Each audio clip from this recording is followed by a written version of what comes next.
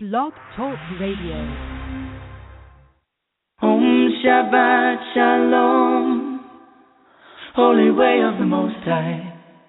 Om Shabbat Shalom, I sense your presence.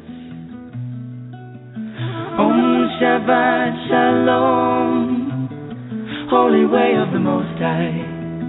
Om Shabbat Shalom, I sense your presence. And I am the light within your soul. In the essence of truth and right, love makes the circle whole. And here we stand in line, waiting for some sacred sign. But to find the balance is the purpose of this time. To restore the balance of the universal mind. And in the presence of my Lord of light and love, everything I see aspiring to be free. And when I call to thee, and come on bended knee, surrender to the all-pervading light and love. Reflections of the one surrounding me with love. And I sense your presence. I sense your presence. I sense your presence. I sense your presence. Within and without, above and below, yeah. East, west, north and south, I sense your presence. Without and within, below and above, yeah, yeah. East, west, north and south, I sense your presence. I sense your presence.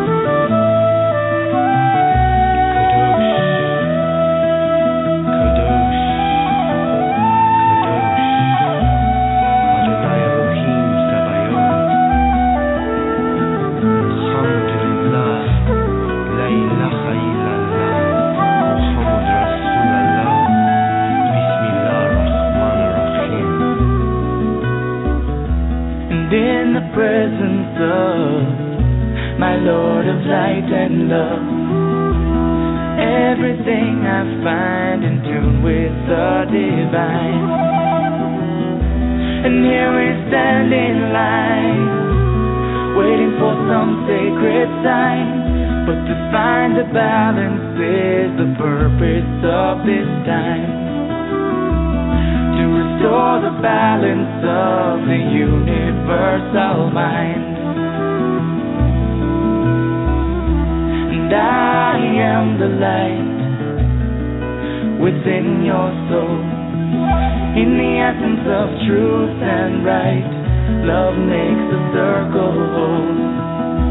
And when I call to thee, and come on bended knee, surrender to the all-pervading light and love.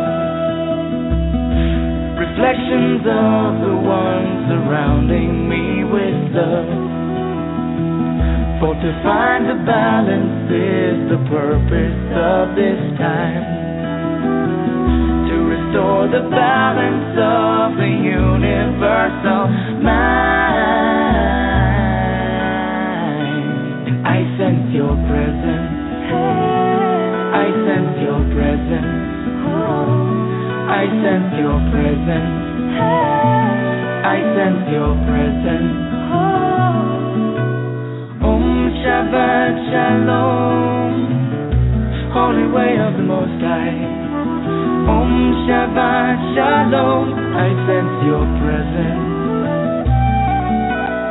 Om Shabbat Shalom, Holy Way of the Most High.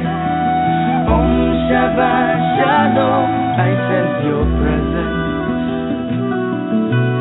Om Shabbat Shalom, Holy Way of the Most High.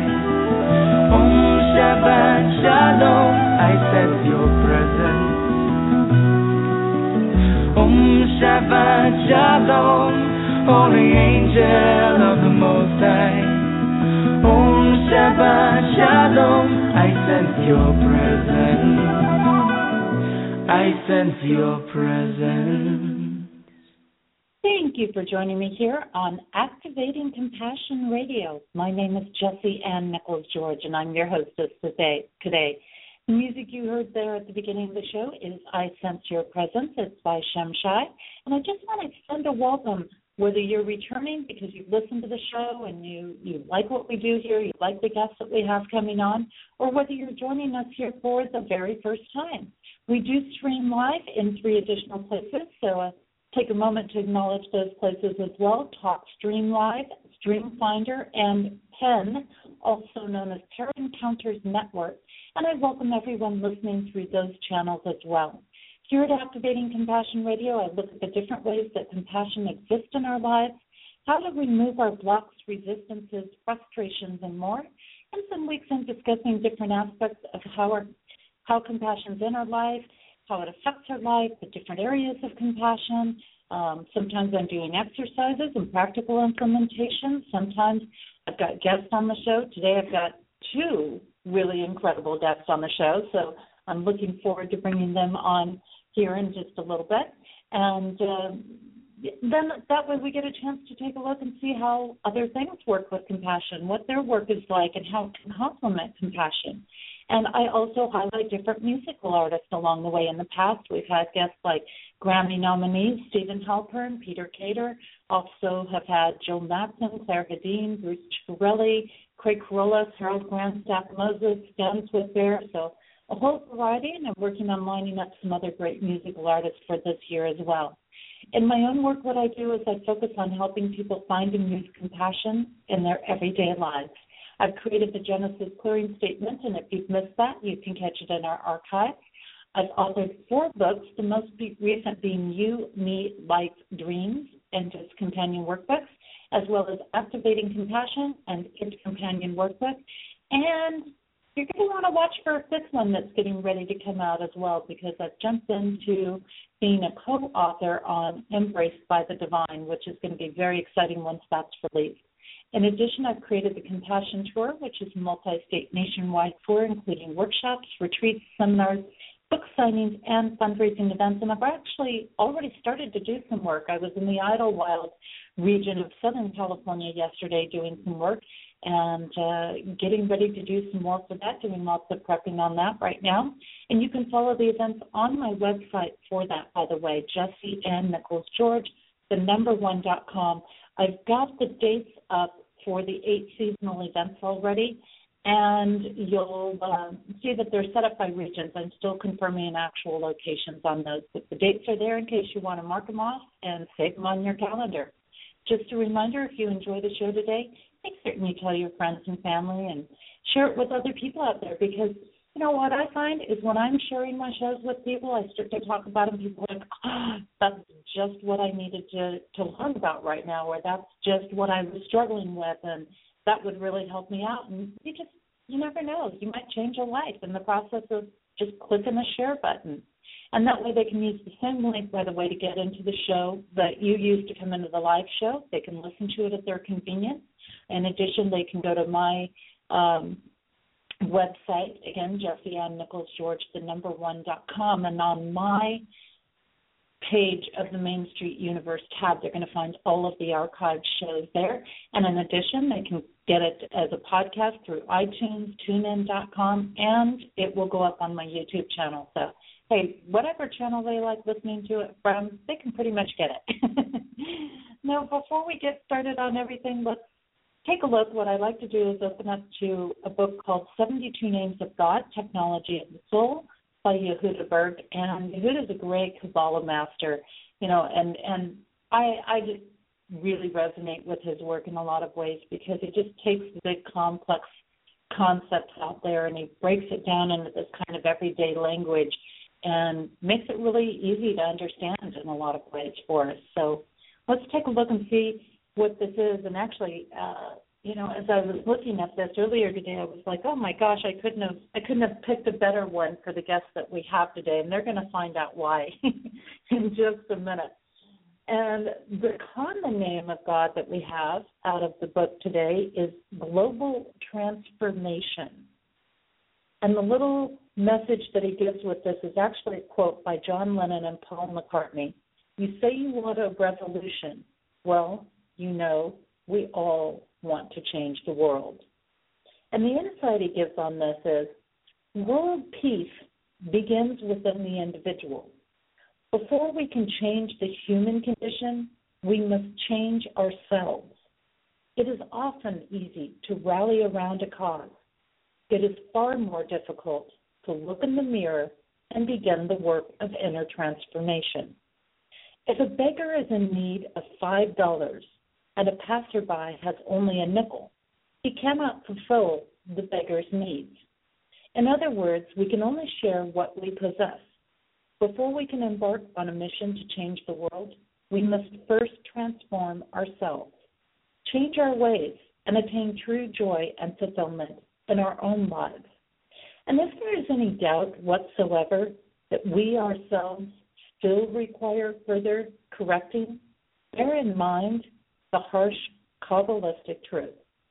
That which our eyes witness out in the external world, all the evil, all the wickedness, is but a mirror image reflecting the remains of evil that lay hidden and undetected in our hearts.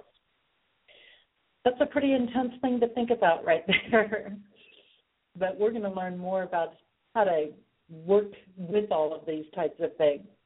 And the meditation that he gives on this is reflect upon the spiritual truth that world peace begins with peace in your own heart. With this name, you speed your own transformation and strengthen the forces of peace throughout the world. And again, the common name is global transformation. The more formal name on this is Ayin Shen Lamed. Ayin Shen Lamed. And this is going to be up also on my page of the Main Street Universe tab on my website. And if you go on there, I put it up there. It's available. You can go back and reflect on it during the week because that's what I like to do. I like to go back and work with my messages throughout the week and go, okay, where's my head going to be at? And what little things should I focus on this week? And I like to take these little pieces because I find that the layers keep opening no matter how long I've been on my path and how proactive I am on it. New layers keep surfacing for me, and that keeps this interest and this excitement going in my life that I really enjoy because I keep learning. And the more I learn, the more I have to give. So it's a great cycle to be in. Now, a little thought here before we go on break, and this is to get your mind ticking on our topic, so to say, today. What most captures your attention in those around you?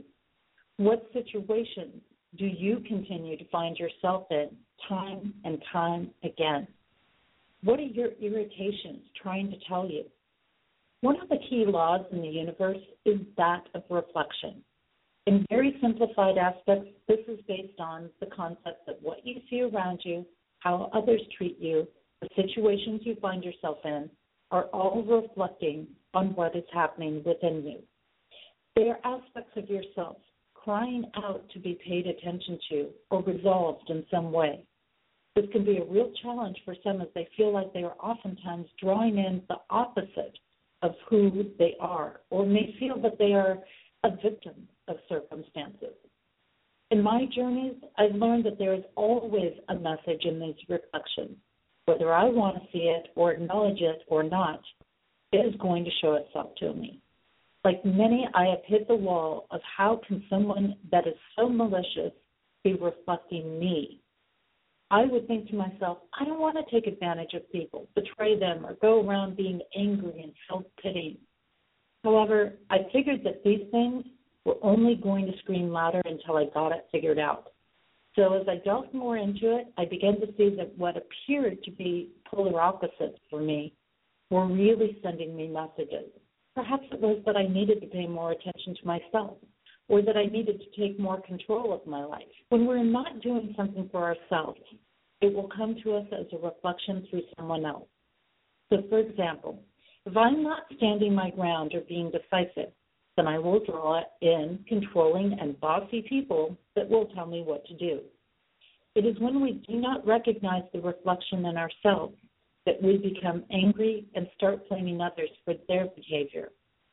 However, I've learned that if we are giving ourselves enough love and fulfilling our own needs, we will not need to draw in someone else to do it for us in such harsh ways. Hans Wilhelm and Penny Cohen have teamed up to help people that are working with this universal law. And they're doing it in a really great, heart-centered approach. And they work to help people get out of that anger that they have in dealing with the mirror through inner exploration. And I can vouch for this because Penny saw me last fall, and she says, "You still have some anger going on." I was like, ugh. And I go, okay, I'm going to face this and I'm going to deal with it. And I did. Yet I was very happy to be able to come back and tell her, "Penny, I got it figured out. I got it dealt with."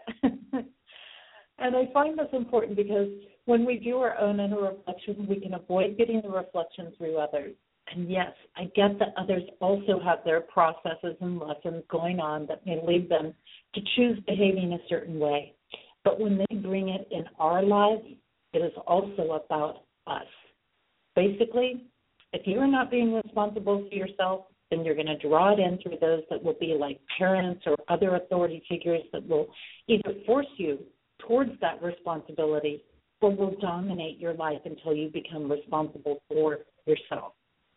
It is also important to ask ourselves where we are being just like what we are seeing. So, for example, if someone is angry and mean towards you, look at that and say, where are you being angry and mean in your life? If you search deep enough, you're likely to find it. And this can really show us what is unresolved in our lives that we don't even realize is still unresolved. What are others showing you about yourself? How easy is it for you to accept others as being a mirror of yourself? And are you willing to shift based on the reflection you are receiving? This week, our guests are focusing on a component of compassion related to the aspects in my book of not my problem. And if others are truly our reflection, then it is important to care about them while they are going through their challenges. For in caring about them, you are really caring about yourself. I'm going to take a short break, and when we return, I will have Hans Wilhelm and Penny Cohen sharing their work in the Cosmic Mirror. And the song I've got for you during our break today is called A Walk in Epping Forest by Claire Hedin. And if you'd like to find out more about her work or connect with her or the music that she's doing, check her out on her website, www.clairehedin.com. That's CLAREHEDIN.com. We'll be back in just a few minutes.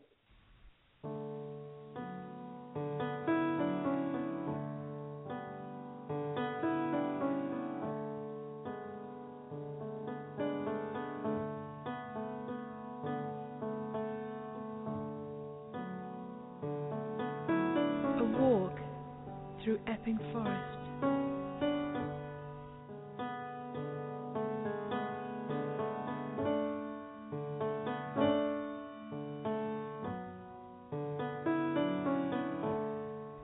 So there I go, walking through the forest of my youth.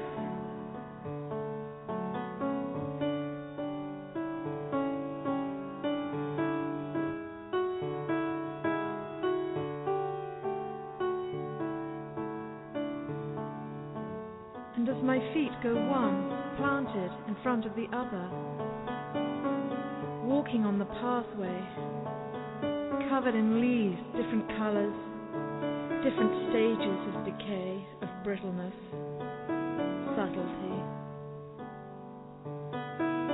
suppleness, fern and bracken interwoven, different vegetations talking to each other, nestling amongst each other, intertwining amongst each other. And as I look up to the forest of the trees above, the tall, tall trunks reaching to the sky, to the sun, to the rain, everything has its place.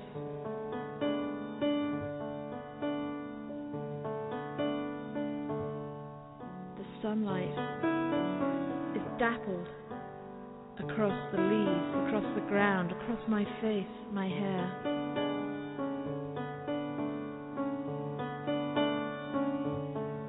And as I walk, I feel the forest wrapping itself around me and at the same time opening itself up for me. And we are one. As I walk, it walks with me. As I move, it moves. One expressing the other, connected. And then comes a breeze. The leaves rustle. They bend. Constantly shimmering in the sunlight.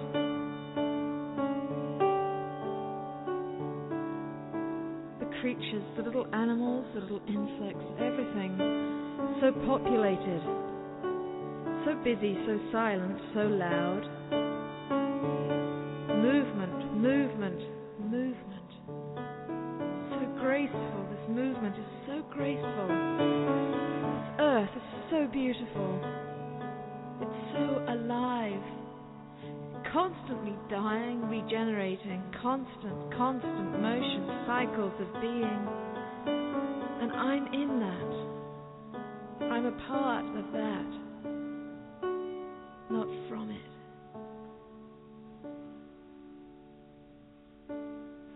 So beautiful. And welcome back. You are listening to Activating Compassion Radio, and my name is Jessie Ann Nichols George. I'm your hostess.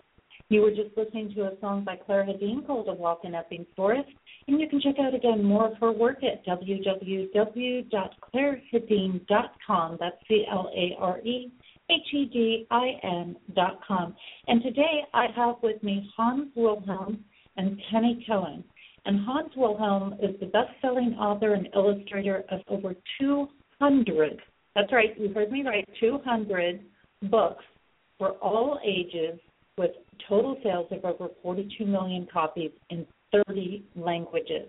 And with his new video project, www.lifeexplained.com, he helps you to see life from before birth, observe why we come into life, and witness what rules us. And, you can check that out again on his website, lifeexplained.com. And then Penny Cohen is an LCSW, that's a licensed social worker, and is a transformational psychotherapist, relationship counselor, career and life coach, and lecturer and author of Personal Kabbalah, 32 Paths to Inner Peace and Life Purpose. And with her new project, Life Fulfilled, she offers new life-changing secrets to overcome life burdens, create your destiny, and live life to the fullest with ease and joy. And you can learn more about Penny's work at her website, www.pennycohen.com. And some of you might remember Penny because she's been on our show before, and she brought to us some really great different aspects on relationships and on Kabbalah. And so now I get to welcome her back with Hans. Hans and Penny, it's absolutely wonderful to have you with me today. Thank you for inviting us. We are delighted, or I'm delighted and honored, and it's a great pleasure to be on your show. And so am I. Hi, Jessie.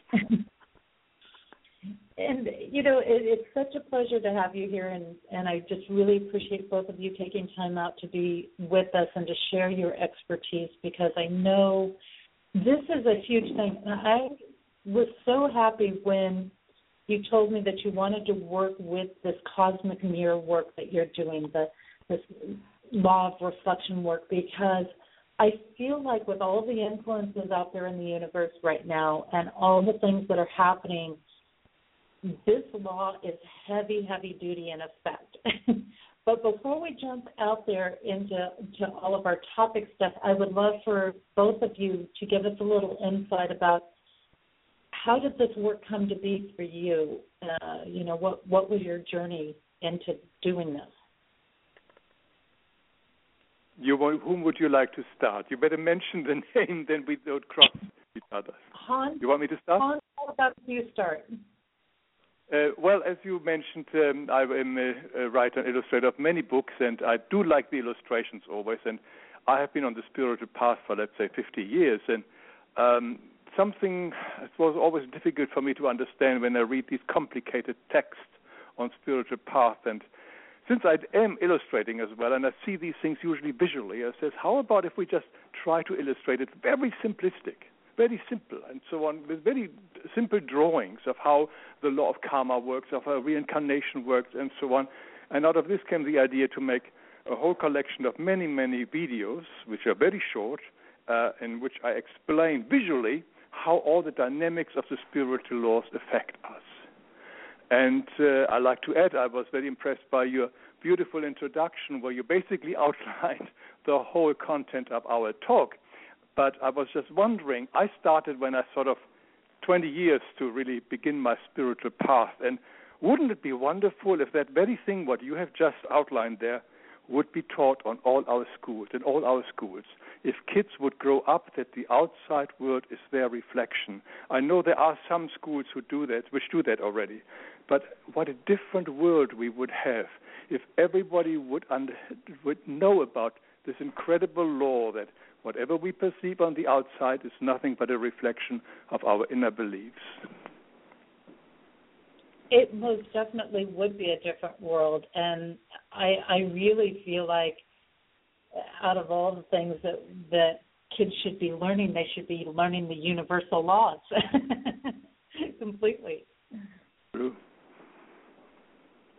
Penny? Yes, I agree with the universal laws, which are really based on laws of nature. And if we really looked at laws of nature, we would understand how we're supposed to act. And a little of my background is, while going through divorce, rather than telling the whole detailed story, I closed off all emotions and decided to be happy. And I went into a very high, clear, altered state where everything was bliss. The only thing is I wasn't allowing myself to feel. And one day I started crying hysterically. I mean, with these animalistic guttural sounds coming out of me. And I ran into my bedroom.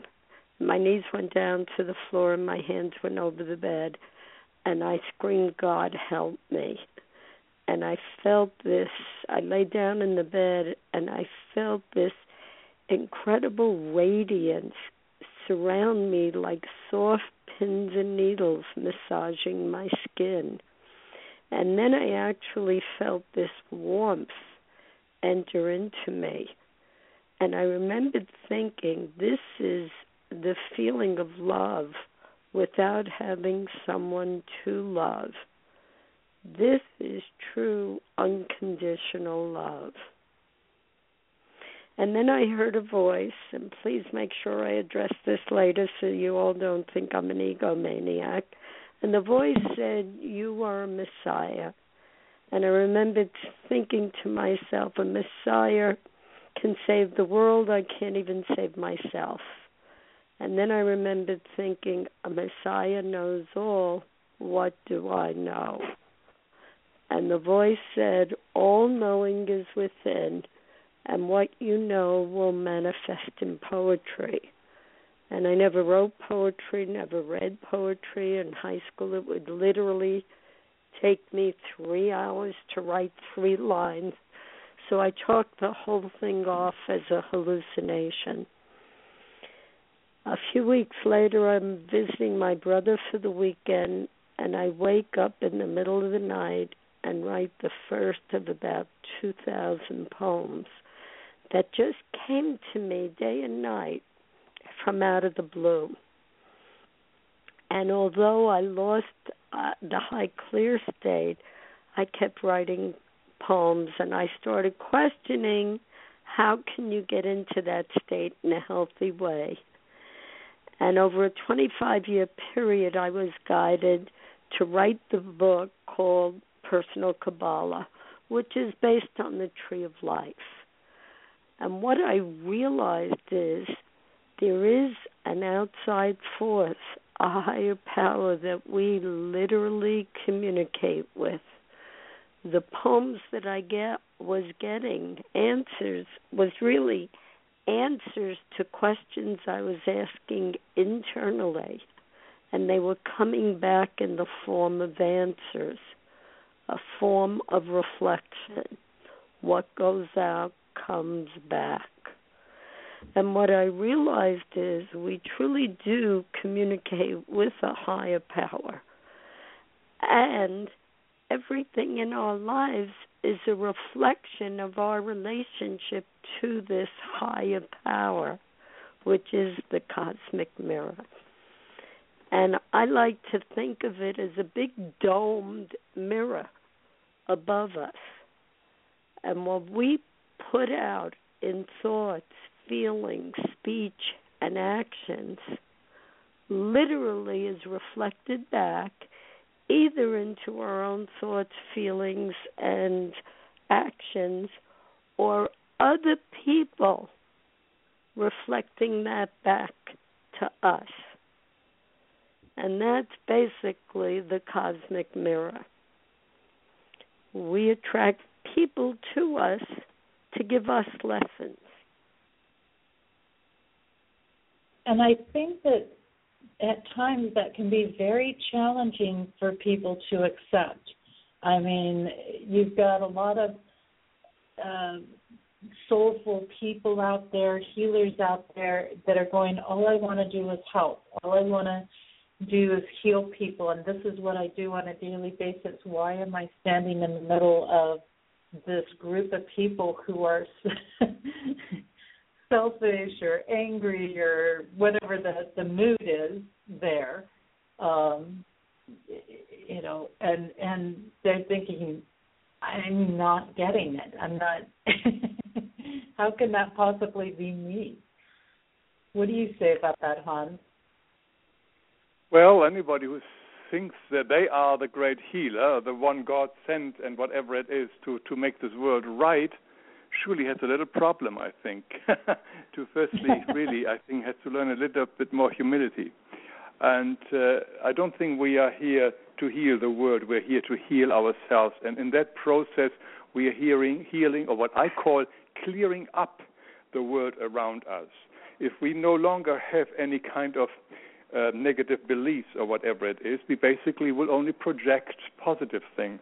Or I like to take the example like we have got, and in our head is a movie projector, and the movie is running down and projecting an image onto the screen of our mind. And on that movie are all our beliefs. Our beliefs are also our judgments, are basically one and the same. And the light in the projector that projects this whole thing onto the screen of our mind is basically divinity, is God, is life, is a chief force, whatever you will call it, which makes this reality, this fake illusionary reality, happening for us. For as long as we have beliefs on our real film, as long will we see all these things on the screen. If we have got a landscape, let's say, in our movie, we will see a landscape on the screen. And the landscape represents, let's say, a form of belief. It can be a benign, it can be a serious one, it can be a horrific one, whatever it is. But as long as we have a belief, we also see something on the screen of our mind. And I think it may be our goal and our attention to purify our reel of beliefs as much as possible. The more we take away those beliefs, the more light can stream through the film and project a much clearer, whiter, and more beautiful image on the screen of our mind, which in a way for me is a symbol of enlightenment. Take away the beliefs and the pure light of divinity comes through us. This is what the divine beings, angels and so on, are. They are creatures of light. They do not have any beliefs. Once you are in this higher spiritual fields or areas closer to divinity, you do not believe. You know. It is very, very different. We have adopted the idea of beliefs, which come from the false belief of separation. When we are born here onto this planet, we believe we are separated from everything, and particularly from God divinity. And as a survival tool, we now watch everything around us and developed beliefs and judgments. There is our aunt with a big nose who is very nasty to us. Thus, everybody in future with a big nose is no good. There is the aunt with the red hair. She gives us sweets and is always nice to us. Thus, everybody in future with red hair is a wonderful person. These little beliefs are formed mostly in our childhood, unless they're coming from a previous lifetime or taken over from grandparents or whatever it is, from the environment. But we have to let go of all these judgments, because they are all judgments, and all judgments include either negative or positive. We are either attracted to it or we resent it. And only once we understand that everything in life is neutral, we will then slowly get to the level of love and acceptance of everything and embracing everything. Penny, you can add anything to that. Well, it sounds like you said it all, but I would like to add, as I usually do. First of all, I would like to address Jesse's question about healers still attracting either mean people or negative people in their lives. I have a real bias about this, in that a lot of healers can go out of body, and they can foretell somebody's future or even tell them about their past lives. Some can even read their grid lines, but they haven't healed themselves internally. Yes. And that's what needs to be done. We still have to heal ourselves. We have to heal, like you said, Hans, our negative or self-limiting beliefs, and I also add our emotional charges. And until we heal those, we're still going to keep attracting negative karma, negative people, negative opportunities and situations to us. Because, again, it's still a reflection of what's going on inside us that we're attracting to us. If we're down, if we're negative, if we have self-doubt, we're going to keep attracting those situations to us. And you mentioned something, Hans, about judgment. And, of course, one of my biggest posts that I post fairly often is, whatever we judge in another means there's something in ourselves that we haven't resolved. Meaning, if we resolve it, another person could still be doing the same thing, but it won't bother us as much. And we'll actually have a better ability to help them work through it. I think this is an important point. When we say the healer says he is surprised to have all these negative people around him. Once the healer has started working on him herself, then these negative people may not disappear. He may not see the negativity in them anymore. Thus, the people may stay, but suddenly the negative people which he projected on them is no longer there, and that's how the healing takes place. The people may not necessarily change. They can change. But it is his view of the people which change once he has or she has healed her negativity within herself. Right. In other words, go ahead, Jesse. You're both bringing up some good points, and with healers, I observe a lot of what you're saying here, because kind of like I know a lot of psychiatrists and psychologists that go in their profession to fix their own problems,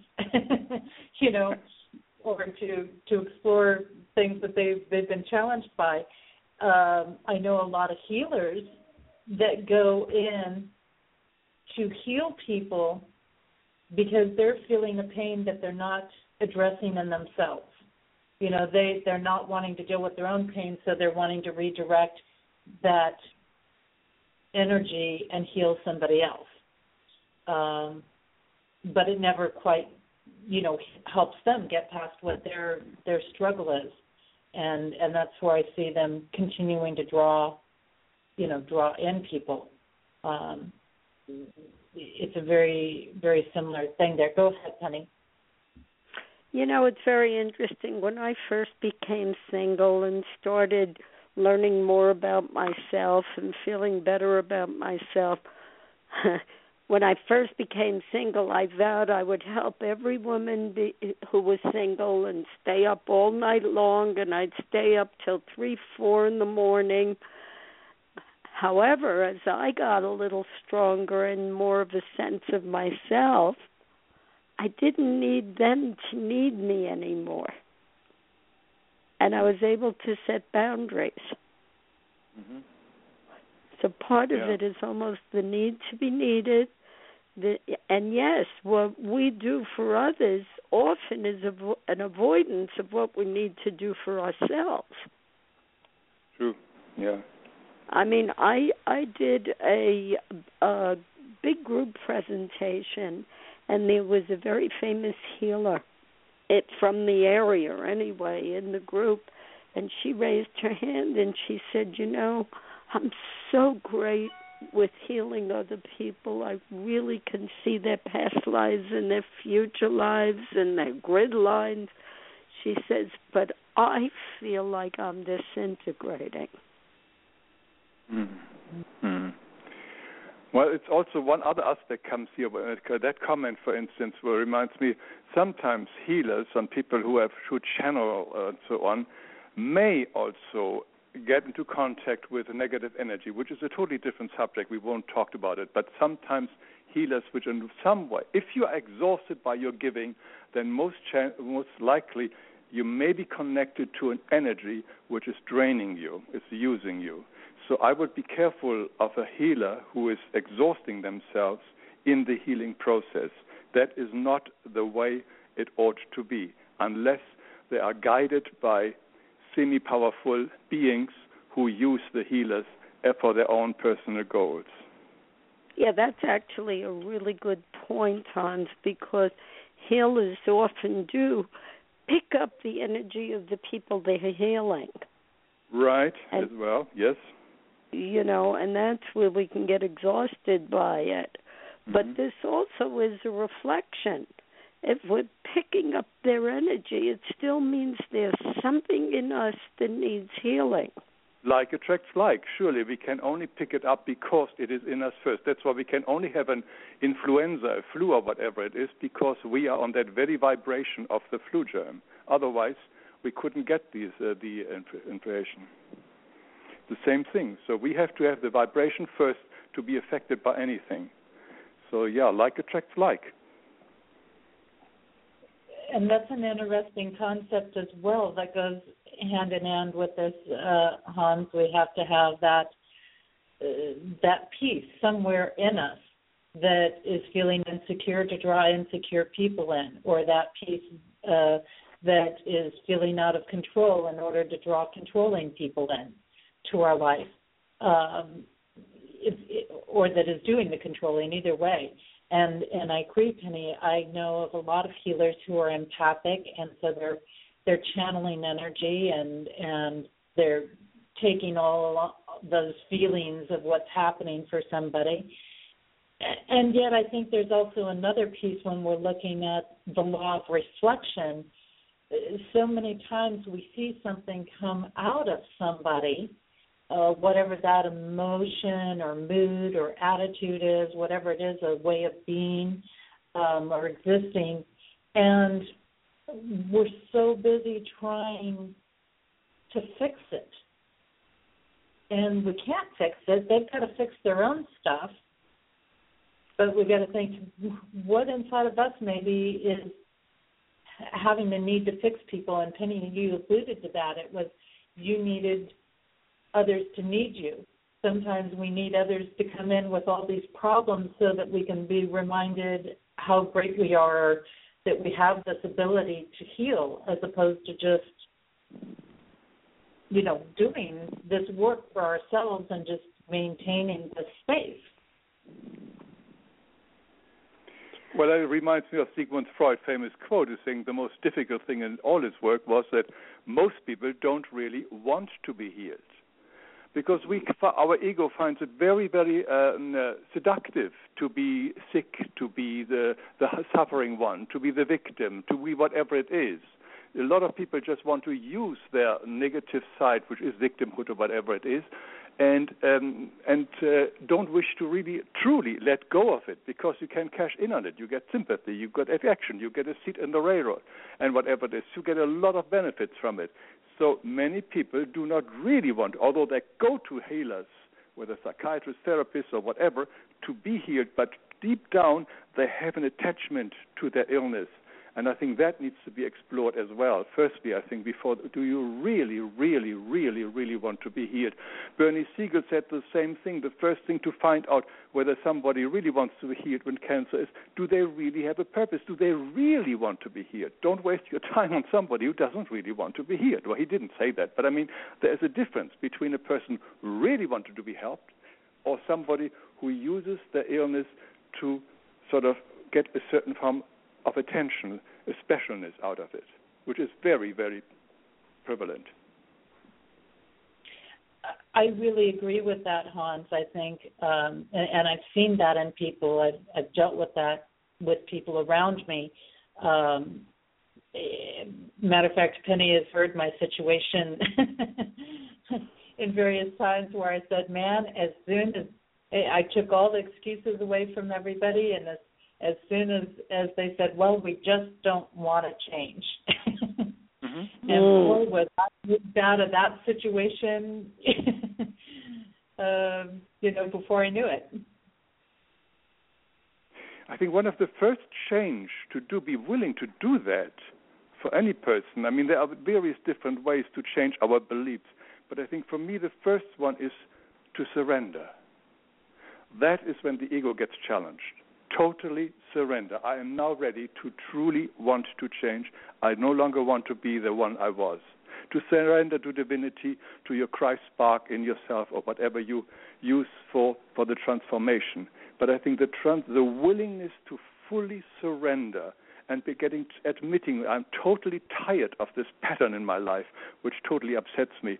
I want to make a change. I think step number one, I would say, is probably truly surrender, the willingness to now totally let go of, I want to fix it, let someone else fix it like a divinity, or use some techniques. There are many different techniques how we can change our beliefs. There are therapists, but you must be inwardly willing to totally surrender your old program.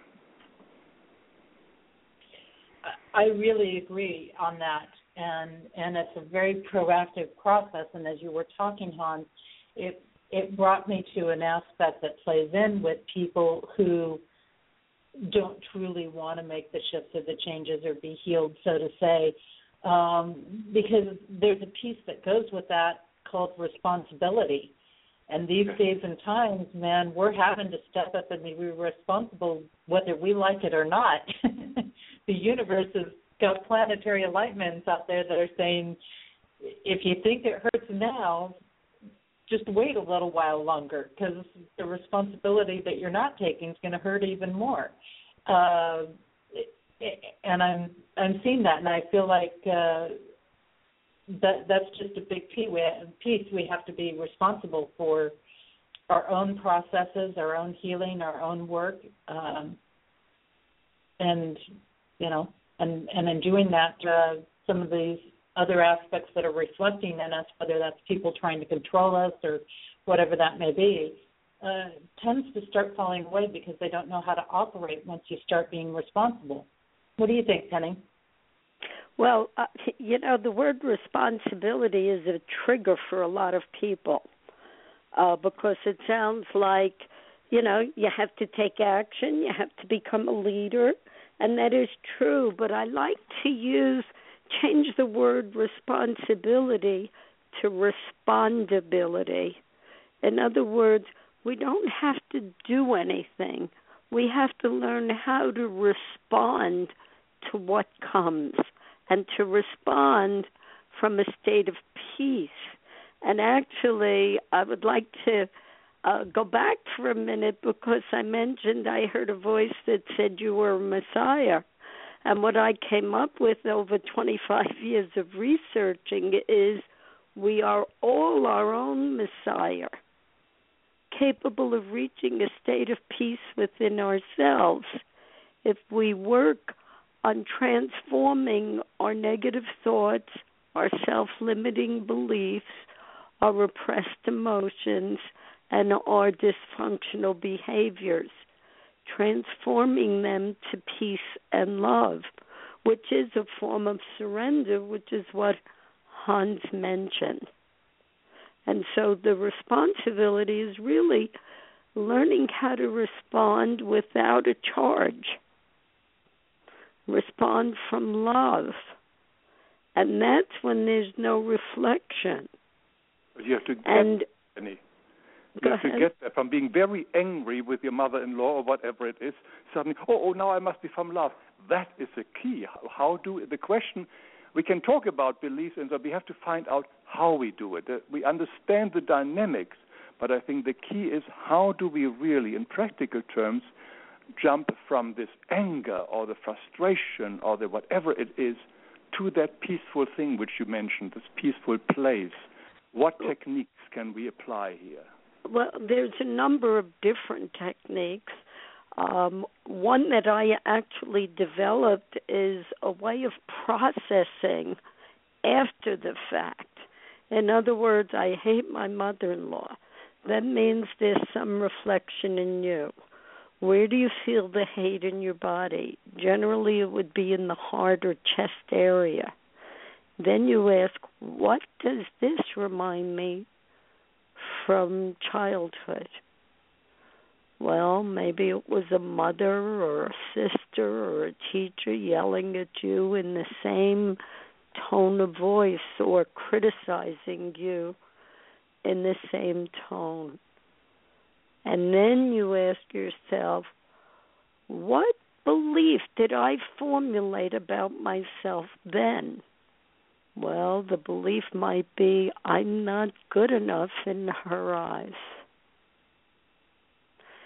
And then we actually unconsciously formulate a decision about how we're going to live our lives.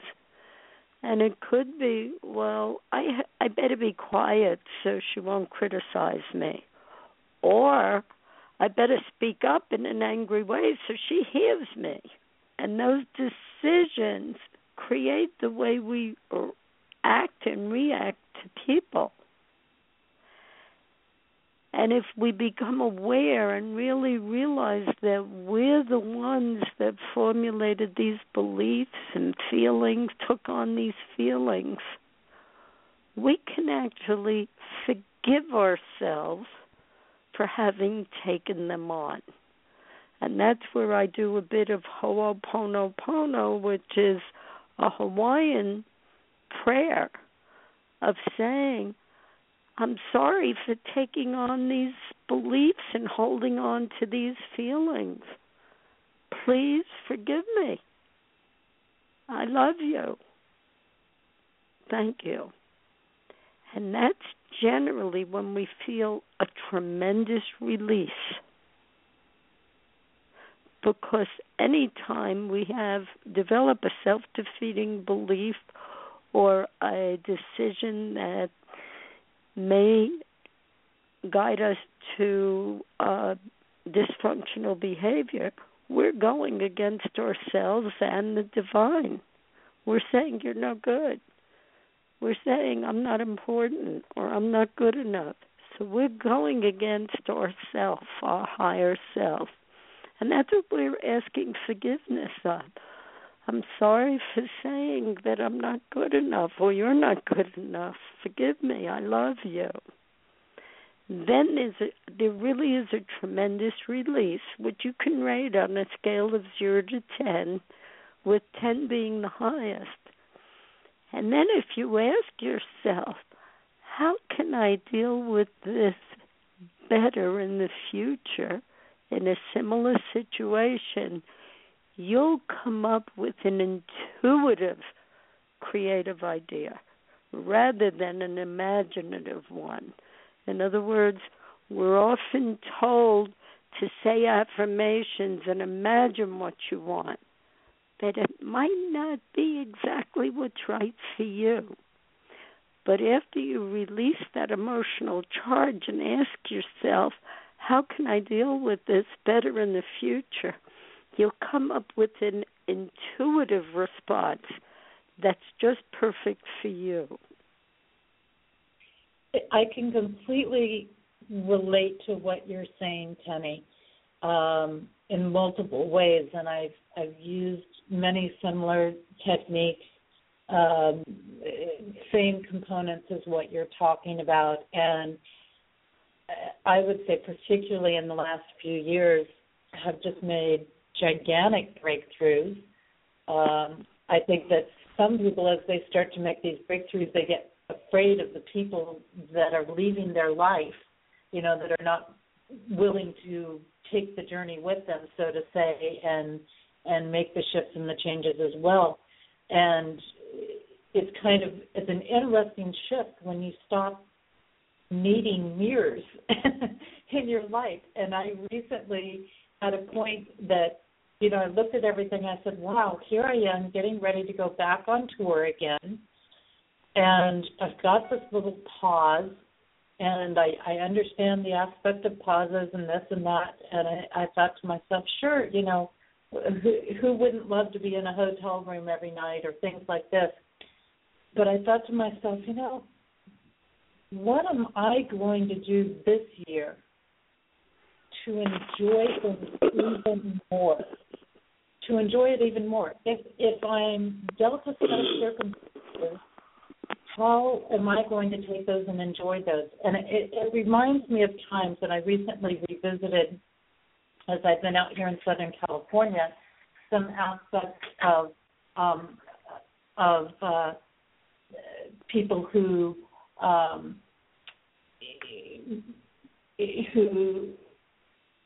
what do I want to say? I revisited some aspects of my own childhood and came back around to where we used to have these things at camp, and I had to, create designs with whatever was there. You had to use what you had, basically, was the thing. And it was fun, it was like we made it fun in that process.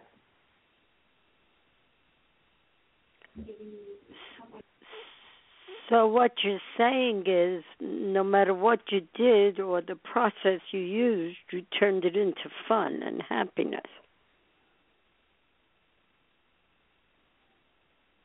Hello? I'm still here. Did we lose you? I think we lost Jesse. I'm sorry, Penny. Can you repeat that? It sounds to me like whatever you decided to do in the process you did, you turned into fun and happiness no matter what. Yes, exactly.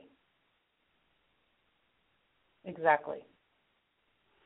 And yes, that's a choice. It's all a choice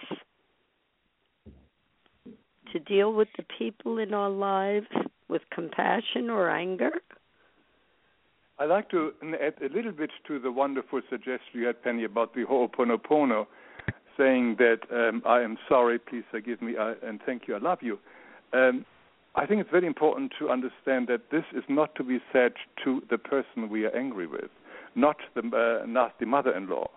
That is to be said to divinity, because we have made the mistake of not seeing our nasty mother-in-law, or whoever that person is, as perfect and as pure, because that person is always pure. It is only our projection which make us believe she or he is angry.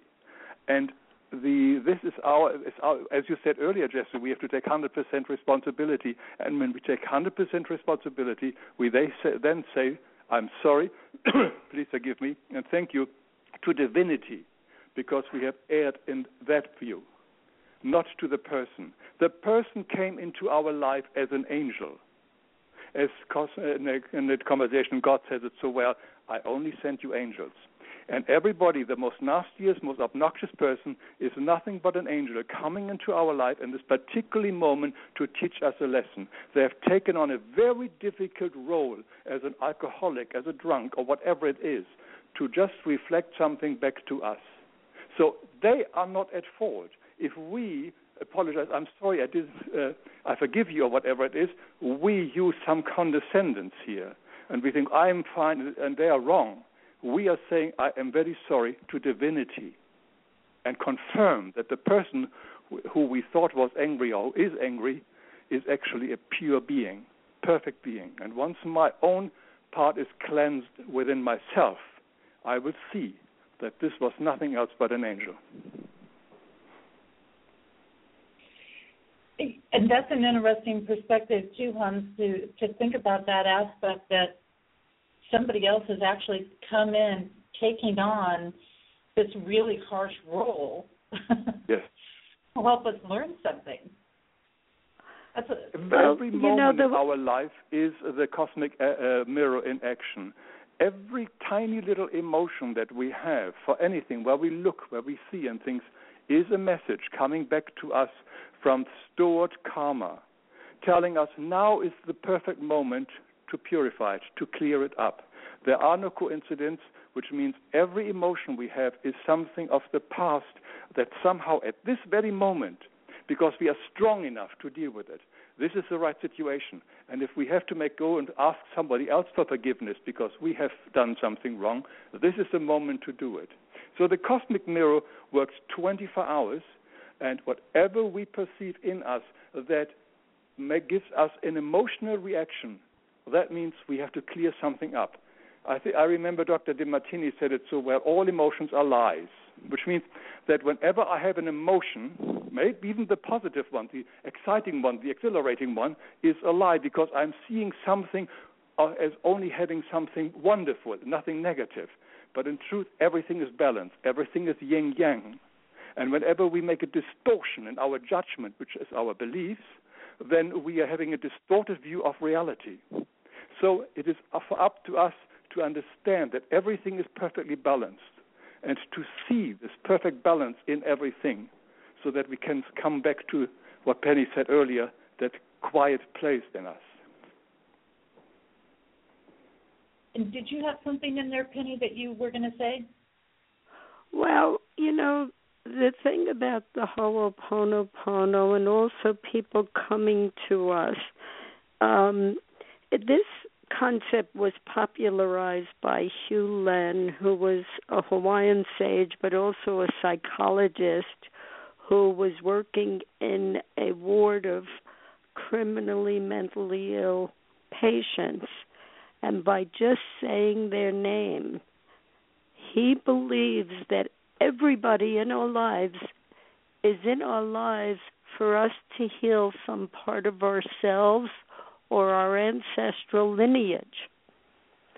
And if we do this Ho'oponopono prayer, we help clear ourselves. So as a psychotherapist, I have a lot of people coming to me, and as they're talking, I'll be doing the Ho'oponopono. I'm sorry, forgive me, I love you, and thank you, which helps keep me clear and also heals me and my ancestral lineage. You're talking about you personally, yourself? Yes. Yeah. Mm-hmm. Absolutely. Yes. To me, everything is myself. True. Mm-hmm. Everything is me. I remember one of the first big workshops I did, it was about a group of 100 people, and I said, I am God.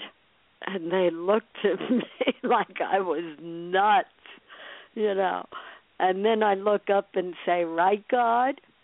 And I do believe that, of course, I am a part of God, and I am a creator just like God is, and that I create my life. And I once said this to an Orthodox rabbi. I said, I believe I'm God. And he looked at me like I was nuts. And I said, well, I create my life. And he said, well, looking at it from that perspective, you do. He said, however, there's a system and a plan. I said, how do you know that? He says, well, just look at the stars and planets and the Earth revolving around the sun, moon, and everything is in balance. And look at the geese that fly, and if one dies, they leave the space. And I remembered thinking about when I was in Guadalajara, Mexico, and I looked down on a cement path, and there's a community of ants carrying these huge leaves on their backs, really working in a very definite pattern. And then when I was on safari in Tanzania, you can see the wildebeest travel with the zebras because the zebras have better memory apparatus while the wildebeest can sense danger better, and they work together. And you can see that there is a system and a plan here. And then the rabbi said, well, if there's a system and a plan, it means we have a purpose in this system, and we have to find that purpose. And my contention is when we find our purpose and concentrate on that, we no longer have to reflect other people or they reflect us, because we're in our own energy field, doing what we love, living with passion. And I do believe that's what's one of the answers, so that we don't keep reflecting and projecting. We get into our own energy field and start working to fulfill our own purpose. And that kind of brings it. That kind of brings it full circle, where we,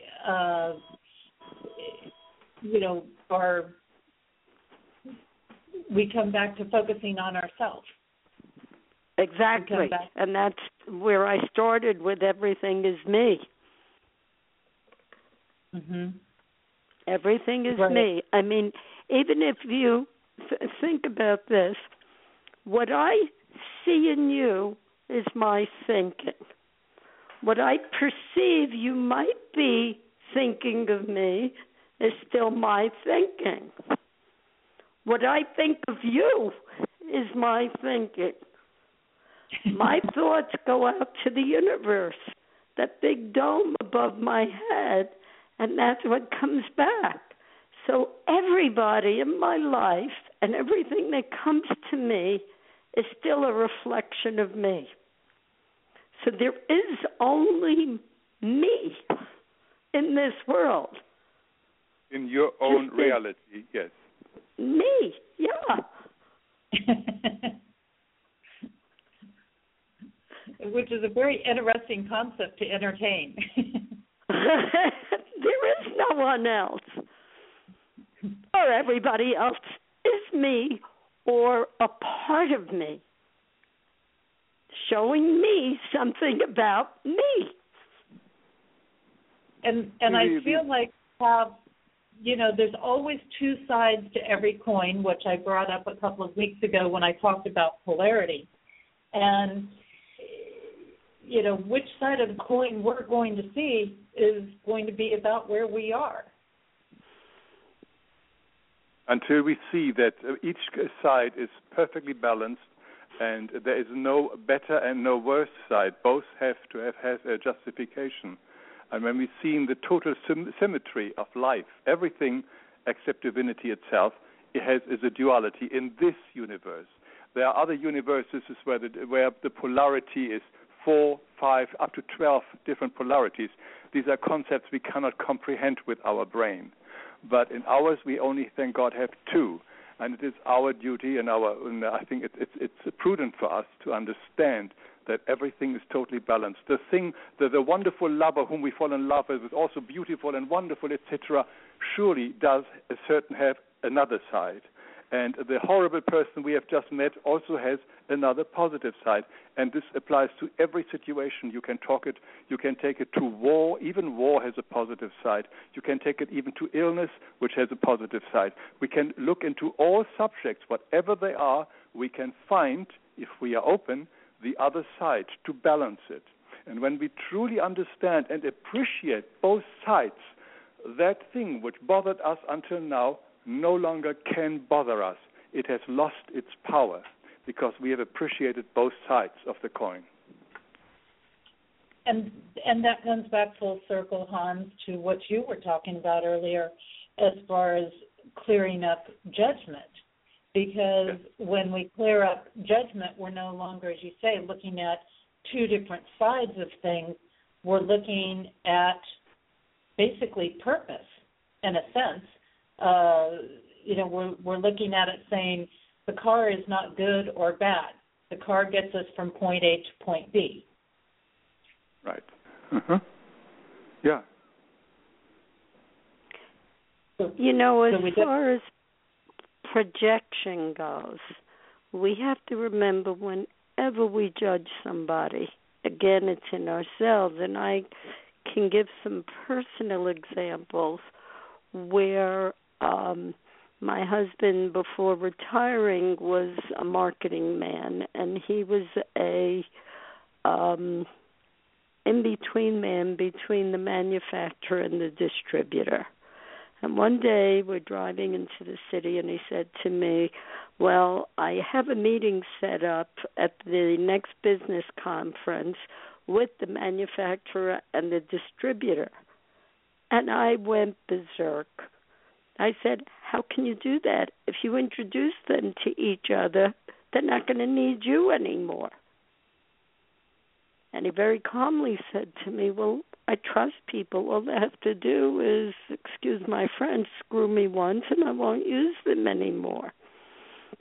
Well, I was beside myself. I couldn't believe he would do something like that. And I really do pride myself in practicing what I preach, so I had to reflect on it. If I'm judging him for being too trusting, what's going on in me? And during the process that I said earlier, what does this remind me of from childhood? Well, as a little girl growing up in Brooklyn, my father owned a body and fender shop in a very high crime area. And he always said to me, you've got to watch your back. You can't trust anyone. And so I had developed a belief that you can't trust anyone. And when I worked on processing the fear, and that, of course, over my lifetime, I was married, I certainly could trust a lot of people in my life. And I was able to change that belief. And what he did no longer bothered me anymore. And everything worked out just fine. Yeah, it's all the judgments. It started off, this is the judgment we take over. Judging. That creates our personas, and we have to dissolve them one by one. One judgment after the other. And question whether the thought or the belief we're having is actually true. And if we do the Byron Katie method, I'm sure you have shared that with your listeners. Byron Katie has this wonderful 4 questions of any kind of distressing. We can ask any distressing thought or belief and a turnaround, which will help us to clarify that what we believe is actually not true. And we have all the time believed this, and we have never really questioned it. And questioning our thoughts and a belief is one way of getting rid of it. As I said earlier, our emphasis should be really on all the different methods we can apply, because not every method is right for everyone. But there are quite a few. I like the Ho'oponopono, which Penny mentioned before. But Byron Katie is another way which we can apply. And those of you who are not familiar with her work, I suggest you look up her website. It's called thework.com. I've done several books together with Byron Katie, giving the idea on about how it works. It's a very simple process, And this is something which I have been always amazed. Katie has got many videos on her website, all different problems, topics, what illness, death, or whatever it is. And with a few questions, suddenly they evaporate. And it doesn't work for everyone, but it works for a lot of people. And I have been just amazed by the simplicity of all these things.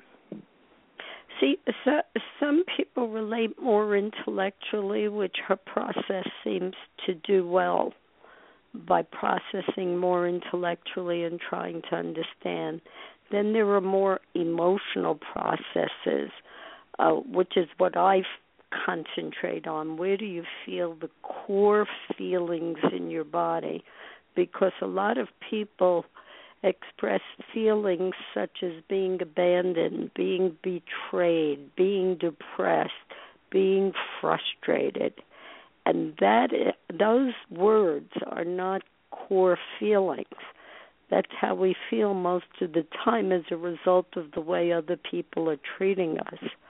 But if we can get to the core feeling beneath being frustrated or betrayed, that's when we can heal it. So there are ways of healing it emotionally. There's a way of healing intellectually. Emotional freedom technique is another way. But even there, if you can get to the core belief, it's easier to free it.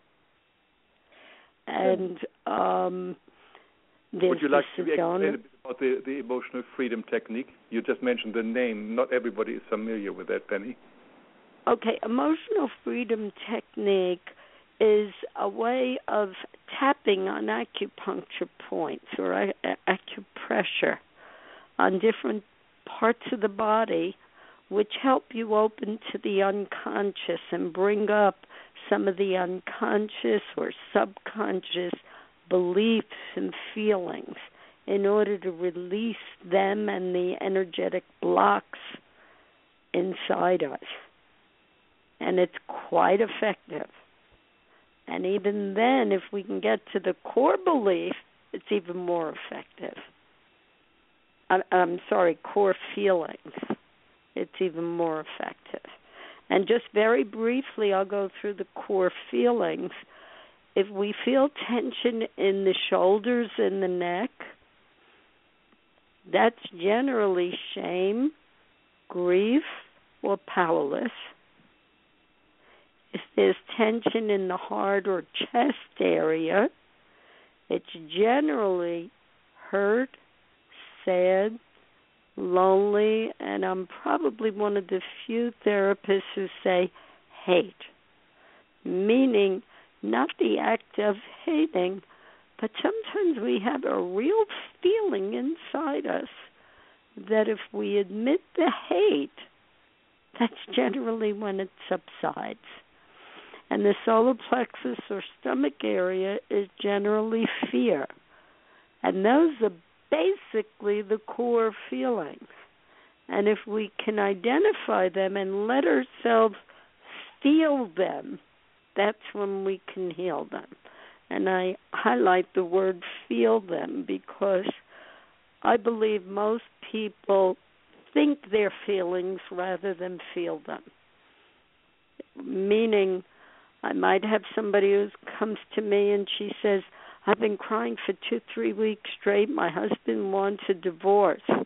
And I'd say, well, are you allowing yourself to feel what you might be feeling, fear, sadness? Oh, yes, I've been crying for weeks.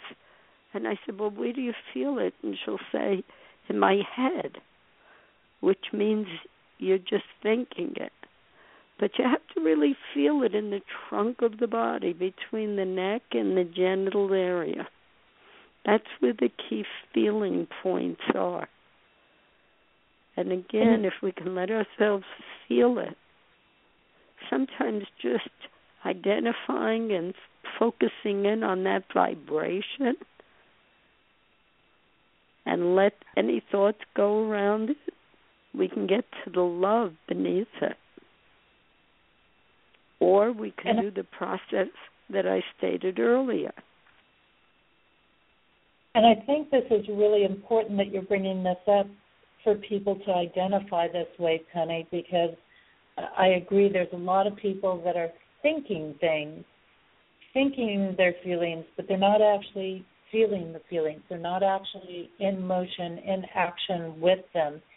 And you brought up grief, and that it's very interesting to me, you know, when you talk about that being related to the shoulders and the neck, because this is a big thing that several people I know have been observing, is we have all these shifts and changes going on in the world and all these cycles happening on us, and people aren't grieving the shifts and the changes and the endings and the cycles and things like this.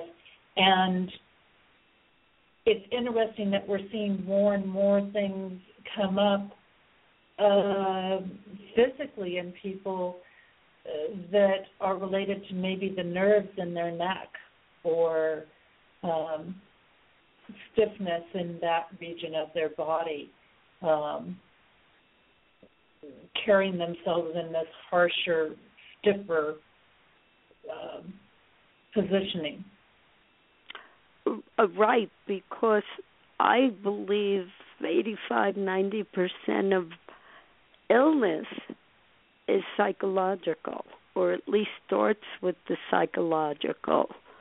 Meaning, when I made a big move, I got married and moved to Pennsylvania. It was the first time I was away from my family. I developed a urinary tract infection. Fear. The lower part is fear. Okay?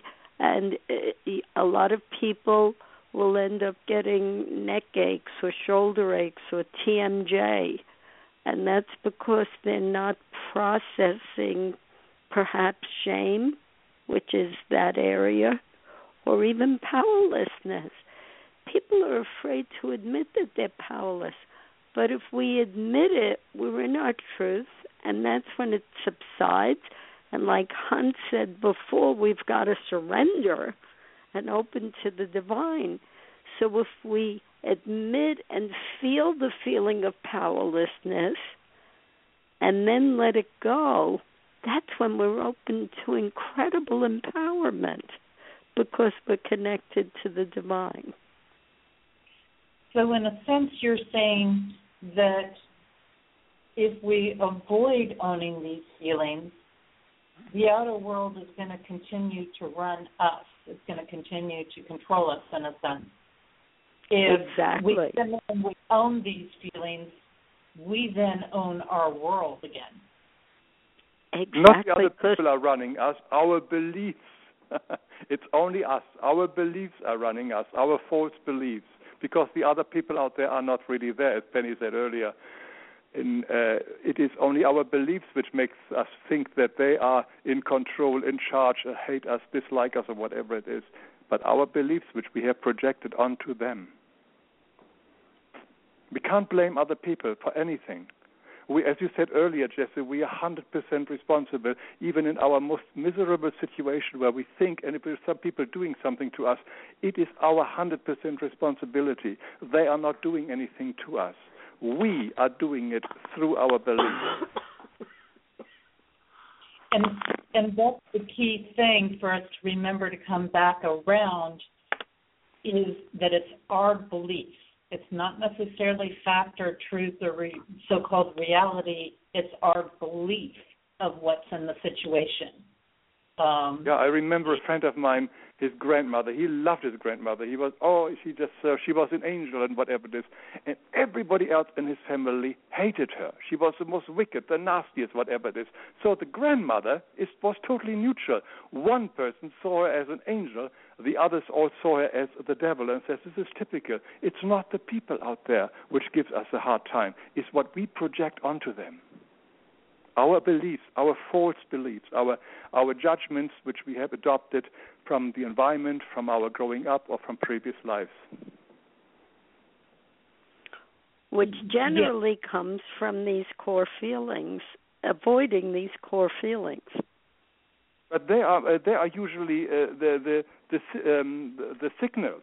They obviously, if I see suddenly a woman with a big nose, which I grew up with as being a nasty person, I see that, and immediately the belief comes up and says, this must be also a bad person. And then I've got all the tension and the hate or fear or whatever it is. So it starts always with the belief. I'm going to disagree with that. Okay. It comes with a sensory perception. Yes, with the impact. Meaning, I'm a little kid and I touch a hot stove, and my immediate reaction is to pull away. Okay, then that's the sensory issue. Then we formulate a belief: a stove burns. Then we'll never go near a stove, whether it's on or not, because the stove burns, because we have fear of getting hurt. Yeah, and the sensory perception first, I see another stove, thus I must be careful. So the first, when we, after many years, we see another stove, we stay away, because the sensory perception, which we see a stove, suddenly brings up that belief of the past. Brings up the fear of getting hurt. Yeah. The fear comes first, then the belief. I disagree with that, but it's fine. I think the belief comes first. The belief creates the emotion of fear. The belief creates the emotion of fear or whatever it is. That comes first. The belief comes instantly, because we create our reality instantaneously. And our belief instantly shoots out and creates the world around us. And then followed by the emotion. If we sit in our room and suddenly a mouse crosses the floor, some people jump on the chair, being totally afraid. Immediately, mouse equals fear. It makes logically no sense. But we react because the belief mouse equals fear, something nasty, immediately gives us emotion to jump up onto the chair. So I believe input is the sight, what we see, and immediately that sight links with our belief from the past, and that belief gives us the emotion, adrenal or fear or depression or whatever it is. Yes, I'll stand corrected on that. But processing, a lot of the New Age teachers and coaches are teaching to say affirmations to overcome the negative belief. However, if we now have an emotional charge attached to it, we can't change the belief. We have to release the emotional charge. I agree with that. Yeah. I agree with that. So I just stand corrected. Yeah, where we do have to release that emotional charge. And sometimes just admitting what the core charge is can help release it. Also and understanding that the mouse cannot be threatening me. Sometimes, not everybody, will understand, okay, I can go down from my chair and stand and look at the mouse, because she will never attack me. But initially, the shock is so big. So some people need to go through the shock. Other people can do it with logical understanding that the mouse is surely not a threat to me, and I can somehow do something about it. And that goes back to the way people process information. Like the Byron Katie is really good for processing intellectually and understanding.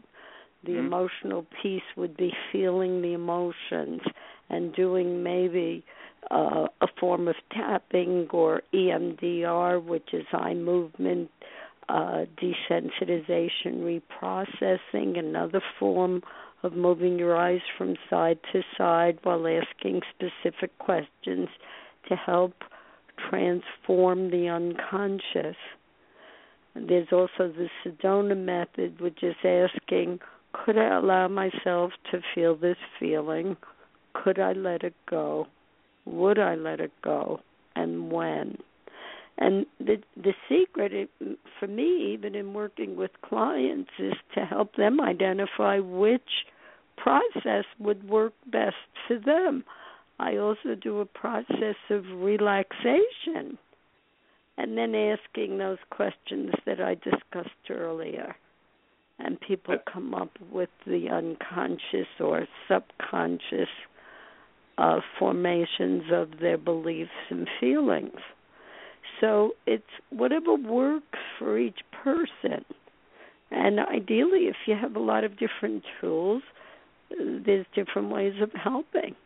I think there's one important, for me, the most important one, and you mentioned it before when you told us a story about when you went down on your knees and prayed, whatever it is, help me.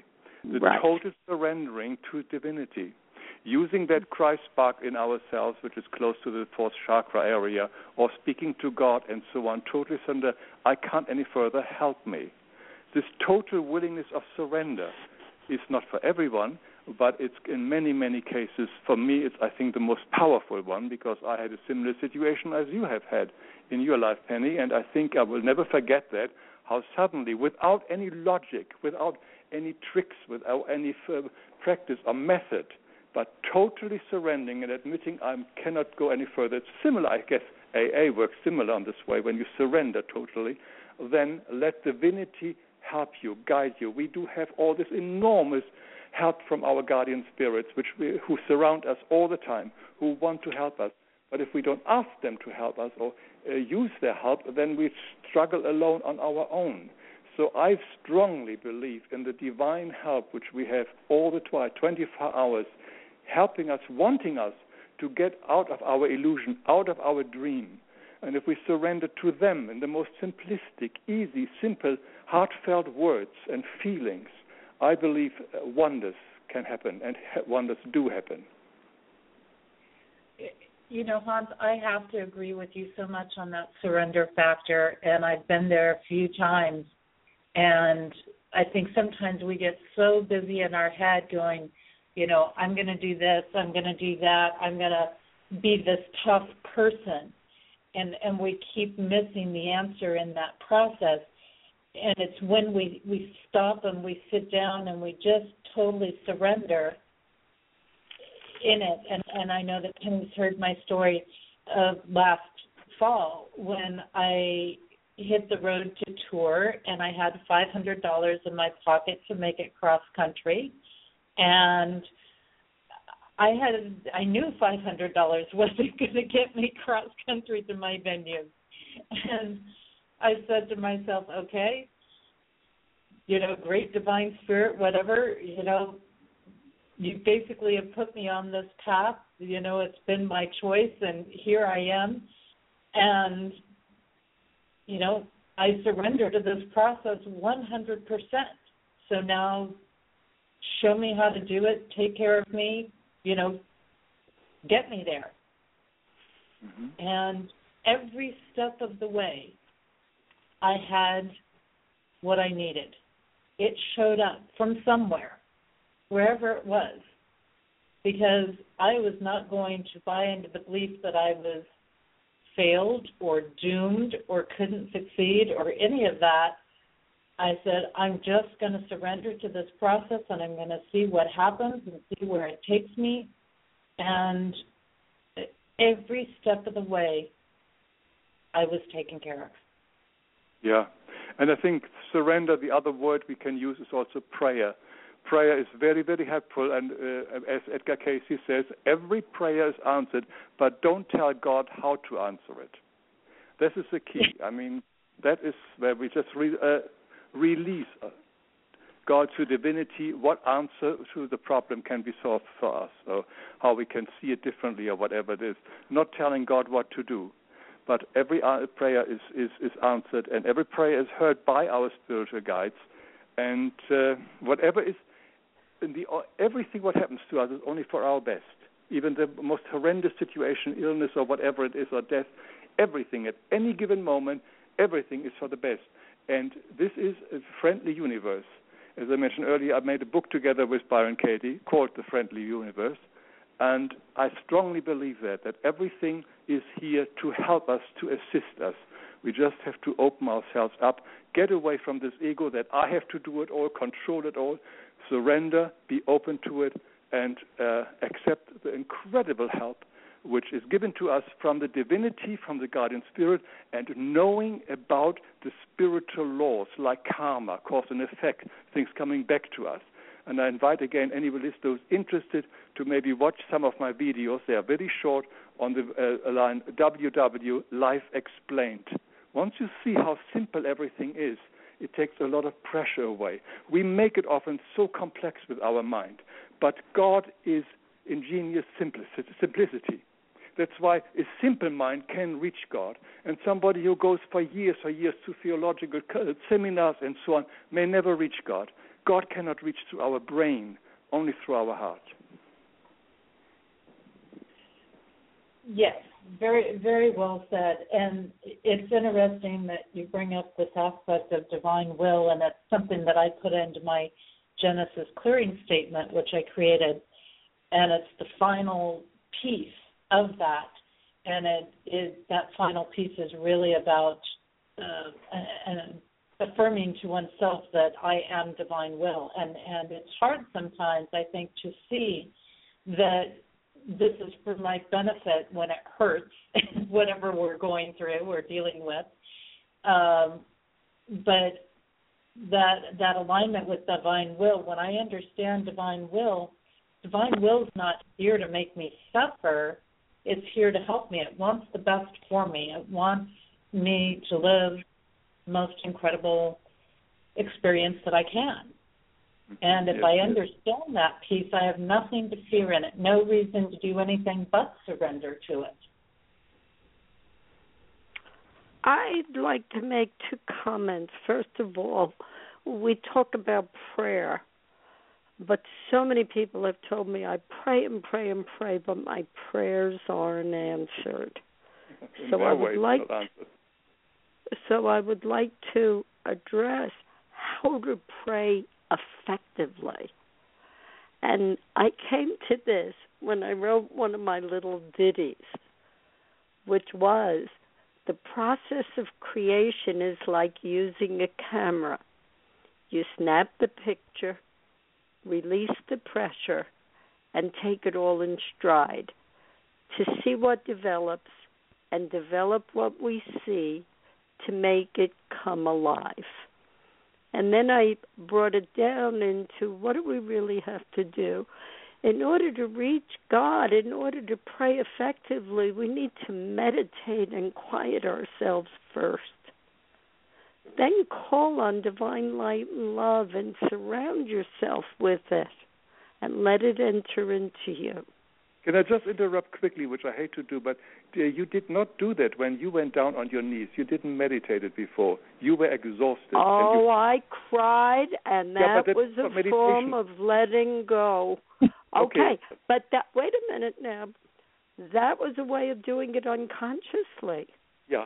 But then I learned a way of doing effective prayer very consciously by meditating first, quieting myself, opening to that channel of light and love, and asking to be surrounded by divinity, by angels, archangels, and spirit guides.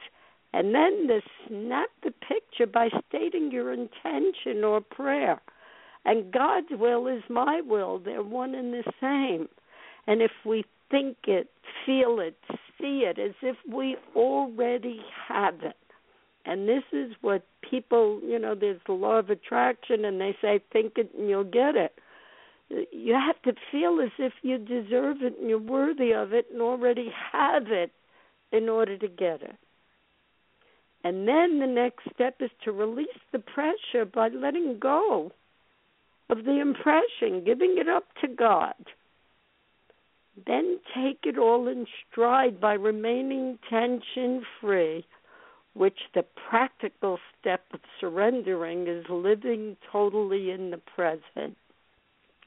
Then you see what develops by observing and accepting what comes without judgment, expectations, or attachment to outcome.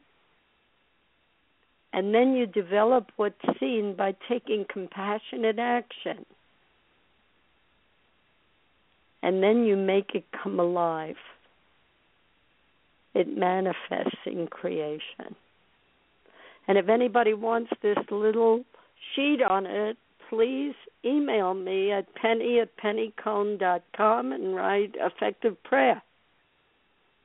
And I also have an offering of words and phrases that keep us out of the present, because total surrender is being totally in the present. And if a little sample of it would be words like if only. That keeps us in regret of the past. Or what if keeps us in fear of the future. Or I'm sure you've all heard I woulda, coulda, shoulda. It keeps you out of what is. So there are specific phrases we could start training ourselves not to use anymore that could help keep us more in the present. And I have used some of that shift myself, Penny, so I can definitely vouch for the difference it's made in my life. For example, just consciously working on, and I know I have to go in and do revisions on my book because of this, because I just, my conscience is saying, you've got to revise your book now. And that is letting go of the terms I want, because it's not acknowledging that we got it. You already have it. That's right. So definitely. Are you sure that what you want is really right for you? I question it. I really come from a very different kind of perspective. I don't think we know what is right for us. We may think that person whom we love should stay in our relationship and we pray for it, or the money we got. And I question that, whether that is right. I think I rather come more and more to the point that going back to the example initially, when with the film running through my head, which has all my beliefs, and if I clear my beliefs, I let more light coming through. And that light is the chi. That light is excitement. That light is ecstasy. That light is joy.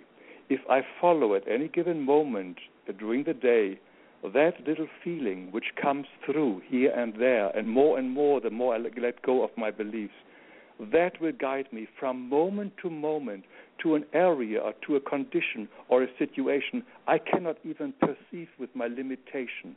I don't know that maybe in next year I become an astrophysicist or whatever it is. It's not in my thinking now, but this may be my real path.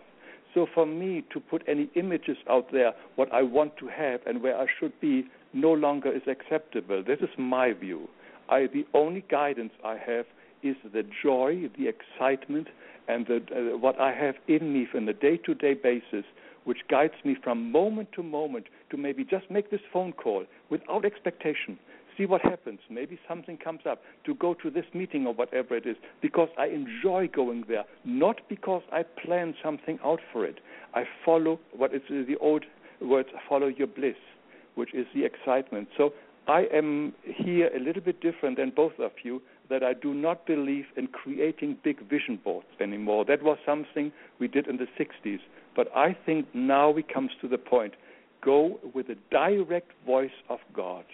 That is the excitement, the joy, and the ecstasy within you. That will guide you to exactly where you have to go, where your conscious mind doesn't know. But your higher self knows exactly where you ought to be, with whom you ought to be, and what you are going to do in 10 years' time or whatever it is.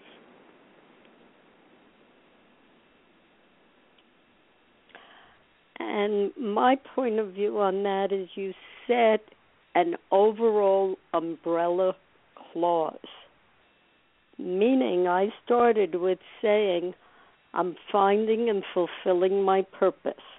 I'm finding and fulfilling my purpose.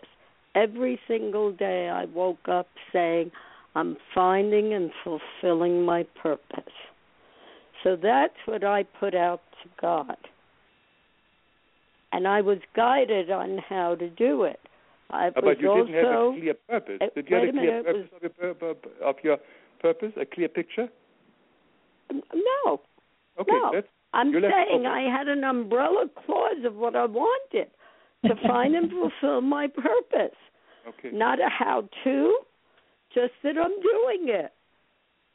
And also, though, I took a workshop with Joseph Campbell, who was the one who formulated this term that you mentioned, Hans, follow your bliss.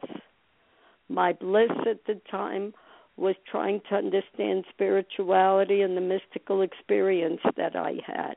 It was also trying to figure out how to have a good, happy, permanent relationship. I was also questioning peak experiences. So the questions that I was asking is what I was being guided to. And ironically, the longest story from how I got to this is I started questioning, how can you reach this state that I reached of feeling this unconditional love? How can I reach it in a healthy, balanced way? I didn't have a vision. I had no clue as how to do it. How can I? It's more about questions we ask. How can I reach this in a healthy, balanced way? And I was literally guided over a 25-year period where I took a workshop in Kabbalah. And in the middle, it was a 6-day workshop, and in the middle of the week, we did a meditation, and I saw a key pointing to the middle circle on the diagram called the Tree of Life, which to me meant this is a systematic approach to higher consciousness, how to get in touch with the divine and your higher self. And I kept reading more and more, and I started doing workshops in Kabbalah. And Hans, you and I were in the spiritual group when every so often I would say Kabbalistically they do it this way. And we walked out of your house, Hans, and Sheila, this woman, whispers in my ear, write me a proposal for a workbook on Kabbalah. I had never written before in my life. I wasn't a rabbi. I really wasn't a deep student of the Torah. But I wrote a 60-page outline, and it was accepted. So to summarize and in some way agree with what you're saying, but the disagreement is that we still have an overall umbrella clause of what we want. I wanted to find and fulfill my purpose, and I was guided. And for me to think of writing a book on Kabbalah would probably be the last thing I would ever imagine doing. However, it came to me based on the questions I was asking, and the book is more about steps, practical steps on the Tree of Life in order to reach the divine, meaning how can I really be grateful from the inside out? How can I forgive from the heart, not just the head? How can I authentically be loving and kind? How can I truly be non-judgmental and non-critical? So what I'm saying is my overall clause of finding and fulfilling my purpose, along with following what I love to do, that's when I was guided by the divine. So you had a very broad picture and left it all open. Yeah, that's basically a good example, yeah. Right. So I still had a broad umbrella clause, is what I'm saying, an intention to put out there. Now, at the same time, I have seen people who really know what they love doing, like somebody wanted to become a veterinarian and own his own business, but he had a lot of obstacles. And so he did put a vision board out of a specific house or business that he saw that he wanted to buy. And he kept that vision with openness of heart. The difference is whether you set an intention and have fears attached to it, you're not going to get it. And the other piece is, if I have a will for something, my will is divine will, and divine will is my will. Meaning, like you're passionate about writing books and illustrating children's books. So you keep doing it, and then more opportunities come to you. So I think we still can.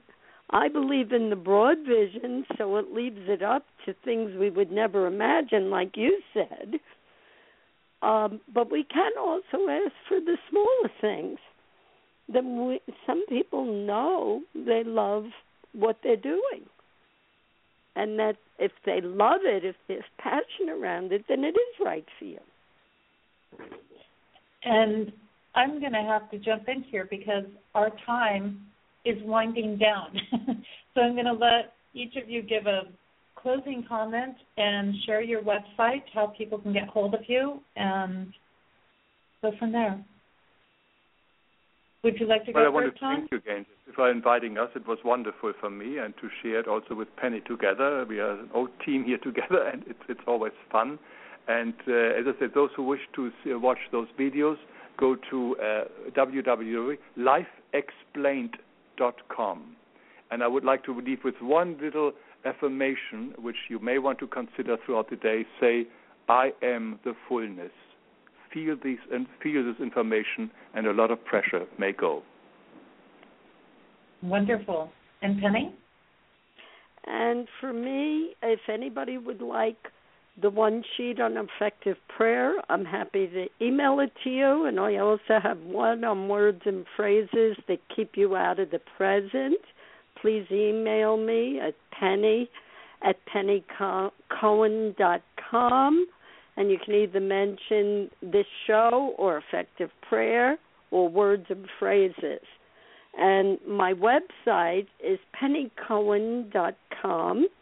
And I would also like to mention that Hans and I, if you're in the Connecticut area on February 11th, we are doing a presentation at Life Balance Institute on love, appropriate for Valentine's Day.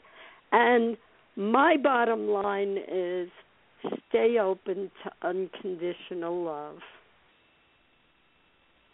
Wonderful. And you've both shared so much and given so many insights, and I had some great comments coming in. I had people commenting that there's just such a great conversation going on here from the chat room. They were going to come back, and they'll be back to listen to the rest of it in the archives, which is always wonderful, and it's great that we do have those. So if anybody out there listening missed any part of this show, you can catch it that way. And I just deeply thank both of you for giving your time and sharing the wealth of wisdom that you have.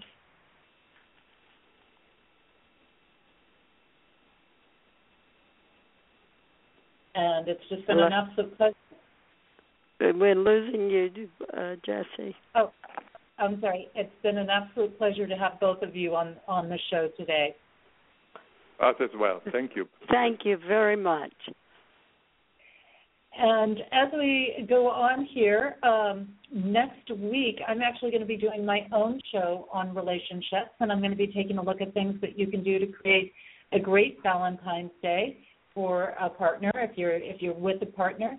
And I'm also going to be looking a little bit at how to bring in that partnership that's truly fulfilling for you. If you'd like to check out the work I do, I have videos that I put out every month. They're on my website. I have other little video things that come up along the way. And they're available on my website. I have monthly specials that are on there. This month I have a little special that's running that's just a little great peek into the year for you. It's a fun reading type thing that uses the subconscious to help you understand what your subconscious, what your real self is asking you, your divine self is asking you to focus on right now. And it gives insights on that. So you can check out, anyways, all of those things that I have going on my website at JessieAnnNicholsGeorge1.com. Again, I do have the dates set for the 8 seasonal events coming up this year, and the exact locations will be getting added along the way. There are going to be many events getting added over, I would say, the next month or so here on things, so watch for those to pop up. They're going to be all over the U.S. You can catch me, contact me if you want to connect or pop in, say hi at an event someplace. Just let me know. And if you've got something that you want to have created while I'm in your area, check with me and see, and let's see if we can work something out on that. Don't forget, we do have several shows here on Main Street Universe throughout the week. And we're doing a little shifting in our programming. So we do still have the Spiritual Insights with Darren Bouquet. This past week he tagged on to our flagship show, Main Street Universe, with Daniel and Janice. So the flagship show was in the first hour, and Darren Bouquet was in the second hours with his Spiritual Insights. Monday nights we do have Randy Goldberg on with Aesthetic Astrology, also bringing on guests and talking about that. Tuesdays we have Susan Weed, who shares her expertise in herbs and natural plants. Of course, Wednesday is a flagship show. We have some shows that are rotating in and out. I believe this upcoming week or in the next couple of weeks, we have another show going on with Woven Green, Jim and Ashley Cash. Check their show out and what they're doing with that. And Kevin Baird's working on bringing some new information and topics into a show as well. So just got to stay tuned on Main Street Universe and see what's going to happen with it. And then, of course, Fridays is Activating Compassion Radio. Hey, this is Jessie Ann Nichols-George. Thank you so much for being here. And again, thanks to all of our listeners, not only on Blog Talk Radio, but those streaming live on PEN, known as Pair Encounters Network, StreamFinder, and TalkStream Live, as well as those catching our podcast at iTunes and TuneIn.com, and those catching the YouTube version of our show as well. I look forward to seeing you back here next week as we delve more into activating compassion. Don't forget, if you've enjoyed the show today, share it with others. It's going to be available at this very same link in our archives. And I'm going to leave you with the song Yearning For, also known as Over and Over by Shemshai. And by the way, you can check out their work. They're getting ready to release some new CDs, and sometimes they have some free demos you can pick up as far as sample songs and things like that. You can follow all of that on their website, www.shemshai.com. That's SHIMSHAI.com. Thank you so much. I look forward to seeing you again next week right here on Activating Compassion Radio. May you enjoy the rest of your weekend and have a truly amazing week. And if I could see what makes me blind, I would soar to the edge of my mind, and to touch what seems unreal, just to show you the way that I feel. And we are in time with time, one with the season of change inside.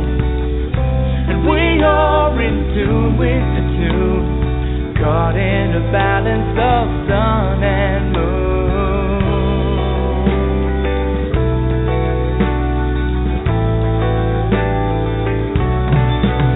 Oh, deep inside, the light within, shining to show you it's here to begin. When all I have is all I need, I will soar to the edge of eternity. And we see it eye to eye, one within love to be for the divine. And we're walking hand in hand, caught in the balance of God and man.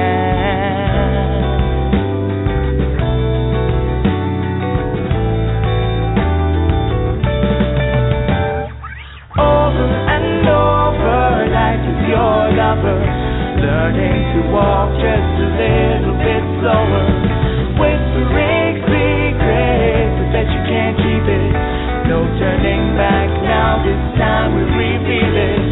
One to another, all will discover the essence within the most beautiful lover.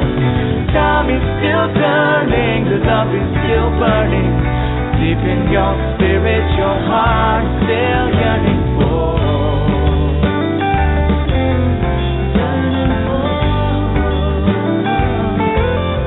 Yearning for.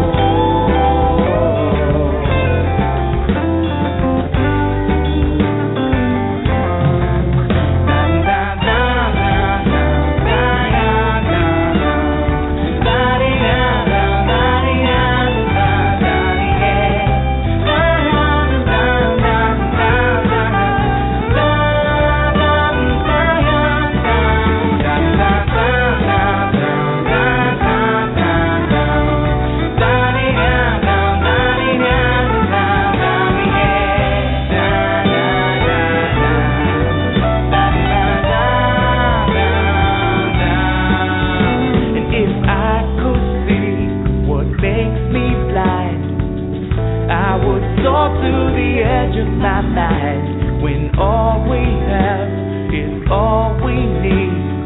All that we ask for shall be received. And we see in eye to eye, one within love to be for the divine. And we're walking hand in hand, caught in the balance of God and man. And we are in time with time, one with the season of change inside. And we are in tune with the tune of life in the circle and love in bloom. Over and over, life is your lover, learning to walk just a little bit slower, whispering secrets, I bet you can't keep it. No turning back now, this time we reveal it. One to another, all will discover the essence within the most beautiful lover. Time is still turning, the love is still burning. Deep in your spirit, your heart is still yearning for. Over and over, life is your lover, learning to walk just a little bit slower, whispering secrets, I bet you can't keep it. No turning back now, this time we repeat it. One to another, all will discover the essence within the most beautiful lover. Time is still turning, the love is still burning. Deep in your spirit, your heart still yearning for.